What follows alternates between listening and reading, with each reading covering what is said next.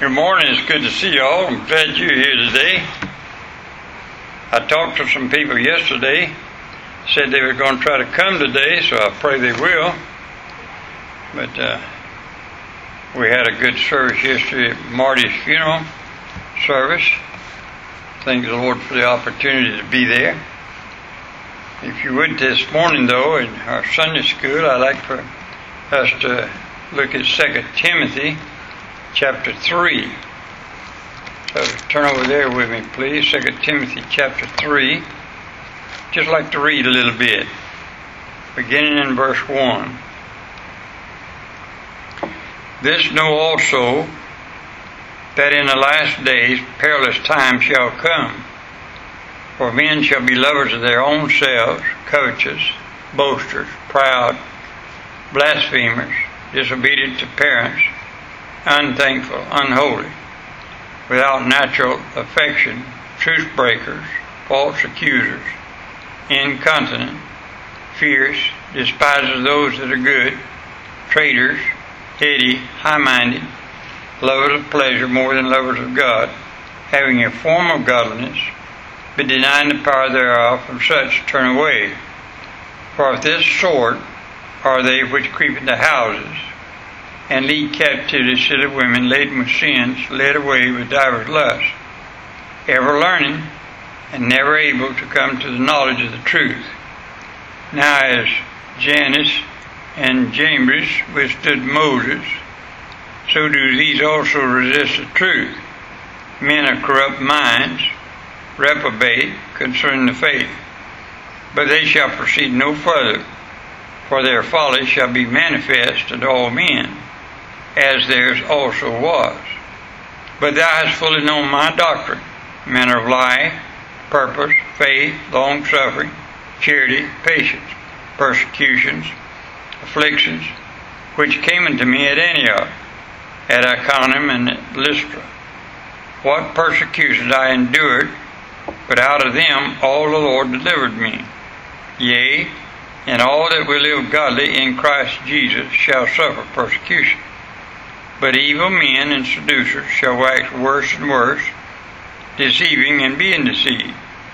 But continue thou in the things which thou hast heard, learned, and hast been assured of, knowing of whom thou hast learned them, and that from a child thou hast known the Holy Scriptures, which are able to make thee wise unto salvation through faith, which is in Christ Jesus. All Scripture is given by inspiration of God, and is profitable for doctrine, for reproof, for correction, for instruction in righteousness, that the man of God may be perfect, thoroughly furnished unto all good works. Pray with me, please. Heavenly Father, we're so thankful to be in this place with your people, to be able to study thy word together. And how much the word of God means to us today, we can't even describe in words. But we love your book. And we pray, dear God, that we can encourage everybody that's listening and to us today that understand it's the word of God that does the work. Not anything we say and do besides the word of God, but it's the word of God. Bless us, we pray now in Jesus' name. Amen. I'm amazed how many people think that you can do the word of God, work of God, without the word of God. Some try to replace it with music. They try to replace it with good deeds. They try to replace it with everything in the world except the Word of God itself. Now I want you to watch.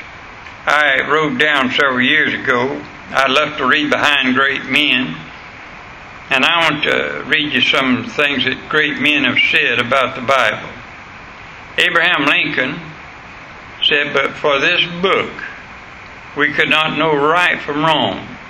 I believe the Bible is the best gift God has ever given to man." Ulysses S. Grant said, "The Bible is the anchor of our liberties." Dwight D. Eisenhower, in the highest sense, the Bible is to us the unique respiratory of eternal spiritual truth. Chiang Kai-shek said the Bible is the voice of the Holy Spirit. George Washington said it is impossible to govern the world without the Bible. The writer Charles Dickens said it is the best book that ever was or ever will be in the world. Horace Greeley said it is impossible to mentally or socially enslave a Bible-reading people. Robert E. Lee said the Bible is a book in comparison with which all others, in my eyes, are of minor importance, and in which in all my perplexities and distresses has never failed to give me light and strength. That's just what some great men have said about the Bible. What gets me is we're living in seems like everybody wants to call it about a modern day era of history, and they want to leave out the Bible. Now, here's something to take note of. History shows many famous Bible haters later became Bible lovers, but history never records any Bible lovers who ever became a Bible hater. History also shows that no evil, murderous dictator such as Castro or Hitler ever loved or was a friend of the Bible. History also shows that no good and wise leader was ever a hater or disrespectful of the Bible. The Bible likens itself to a mirror. Man who will know God as a mirror. That's the first sermon or first lesson, that I ever taught in the Bible to little boys. Is James chapter 1, verse 23 and 25, where the Bible is like a mirror. When you get up in the morning, you look in it and you get yourself right to go outside and meet the world. That's what the Bible is. You read the Bible, you get ready to face the world. It's likened as a seed, growth, as water for cleansing, as a lamp to walk by, as a sword to cut out sin, as gold and silver, purifying words, as milk, growing power, meat, teaching power, bread, sustaining power, honey, strength, given sweet to the taste, a hammer you can tear down and build up. It's likened to a fire, and you must tell it to somebody. It's judging.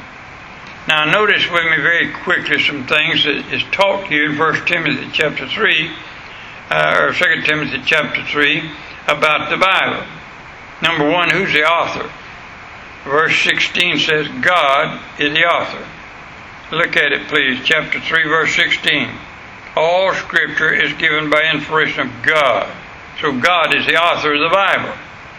Paul tells us that God uses His Word to do four things when we read it. Verse 16, again, all Scripture is given by inspiration of God and is profitable for doctrine, for reproof, for correction, for instruction in righteousness. Now notice that number one, the Bible is profitable for doctrine. That simply means if you're truly going to find out anything about God Himself, you're going to have to come to the Bible. The Bible is the only source of knowledge of God. In other words, if you want to know why you're here, why you were born, where is God now, how can you go where God is, how can you live forever and ever and never die, if you want to know all about hell, all about heaven, you must go to the Bible. It's the only source to get that knowledge from. Again, in this verse it says the Bible is profitable for reproof, verse 16. That simply means the Bible is a source of convicting us of our wrong kind of living. Our conscience won't do it. Mom and Dad won't do it. Only the Bible will make you know your sin. every time I read the Bible. Just read it. Sit down and read it. It convicts me of what I've done wrong this day. The Bible is proper for correction. Verse 16 again. That is, not only will the Bible teach you and convict you of what is wrong, but the Bible is the only true way of knowing what is right and holy before God. Either a man's heart is evil. The Bible says so. He sure can't trust his heart then to do right, so you got to go to the Bible. Verse 16 says again, the Bible is proper for instruction in righteousness. That is, the Bible is the only way a sinful man can learn how to become righteous before a holy God. I not have known sin except the Bible had told me. The Ten Commandments tells us what we're sinners. You can't believe how many people want to come to a preacher or some man and say, preacher, is this right? Is this wrong? Should I do this or should I do that? If you read the Bible, it'll tell you. Amen? Now, because of these four truths, as taught in verse 16, the Bible absolutely demands sole authority over all other sources in our life. I preached a funeral some time ago in another church with a man, and he was a Baptist preacher. And I went there, and he said, I tell you, this is going to be the service, okay, preacher? I was just there to help. I was not supposed to preach necessarily, but I was just going to help him in the service at his church. But I knew the one that had died, and they wanted me to have part in the service. And I went there, and he got a little book, and anybody can get them in the library. It's a preacher's little manual, how to conduct a funeral, how to conduct a wedding, how to conduct, and it gives you all these correct things to do. I got one when I was a young preacher, and I wanted to know how to do these things. I threw that thing away because I can't keep up with that mess. I am what I am. And so, but this guy got up there and he put in this little black book and he read off some things and went and sat down and said, okay, preacher, go ahead. I got up with the Bible and preached. And the thing about it to me is a little book don't take the place of the Word of God. Now, it might contain some of the Word of God, but it's not the Bible. Now, so no other authority demands sole authority over all other sources in our lives as does the Bible does, such as human reason. Never mind what you or I think. Uncle John or Aunt Martha or whatever says, it's what thus saith the Lord. When Elisha told Naaman to jump in the river Jordan 7 times to heal his leprosy, and this is what normal people reply. Naaman said in 2 Kings 5 verse 11, behold, I thought he would surely come out to me and stand and call on the name of the Lord his God and strike his hand over the place and recover the leper. It's not a matter of what you think. It's what thus saith the Lord. And the Lord said to go jump in the river 7 times and come up. That's what you got to do. But Naaman was not healed until he obeyed God's word. Isaiah 55 verse 8 and 9. For my thoughts are not your thoughts, neither your ways my ways, saith the Lord. For as the heavens are higher than the earth, so are my ways higher than your ways, and my thoughts than your thoughts. Proverbs 3 verse 5 and 7 through 7. Trust in the Lord with all thine heart, and lean not in thine own understanding. In all thy ways acknowledge him, and he shall direct thy paths. Be not wise in thy own eyes, fear the Lord, and depart from evil. So human reason won't work. It's the Word of God that does the work. The church, all through the New Testament, Christ is declared to be the head of the church. Jesus gave birth to the church. The church did not give birth to the Christ. The earthly church is not to be looked to for doctrine, for reproof, for correction, or instruction in righteousness. You better look to the Christ of the church. No organization can help you in these things. Only God's Word can. In the book of Revelation, the Word of God rebukes the church at Ephesus, Pergamos, Thyatira, Sardis, and Laodicea. You know why? Because they were not teaching and preaching God's Word, the Bible. And God said He would spew them out of His mouth. So here's what I'm trying to say about the church. I love the church, the body of believers. But there is no organization has authority to tell you what is right and wrong over the Bible. Popes or preachers.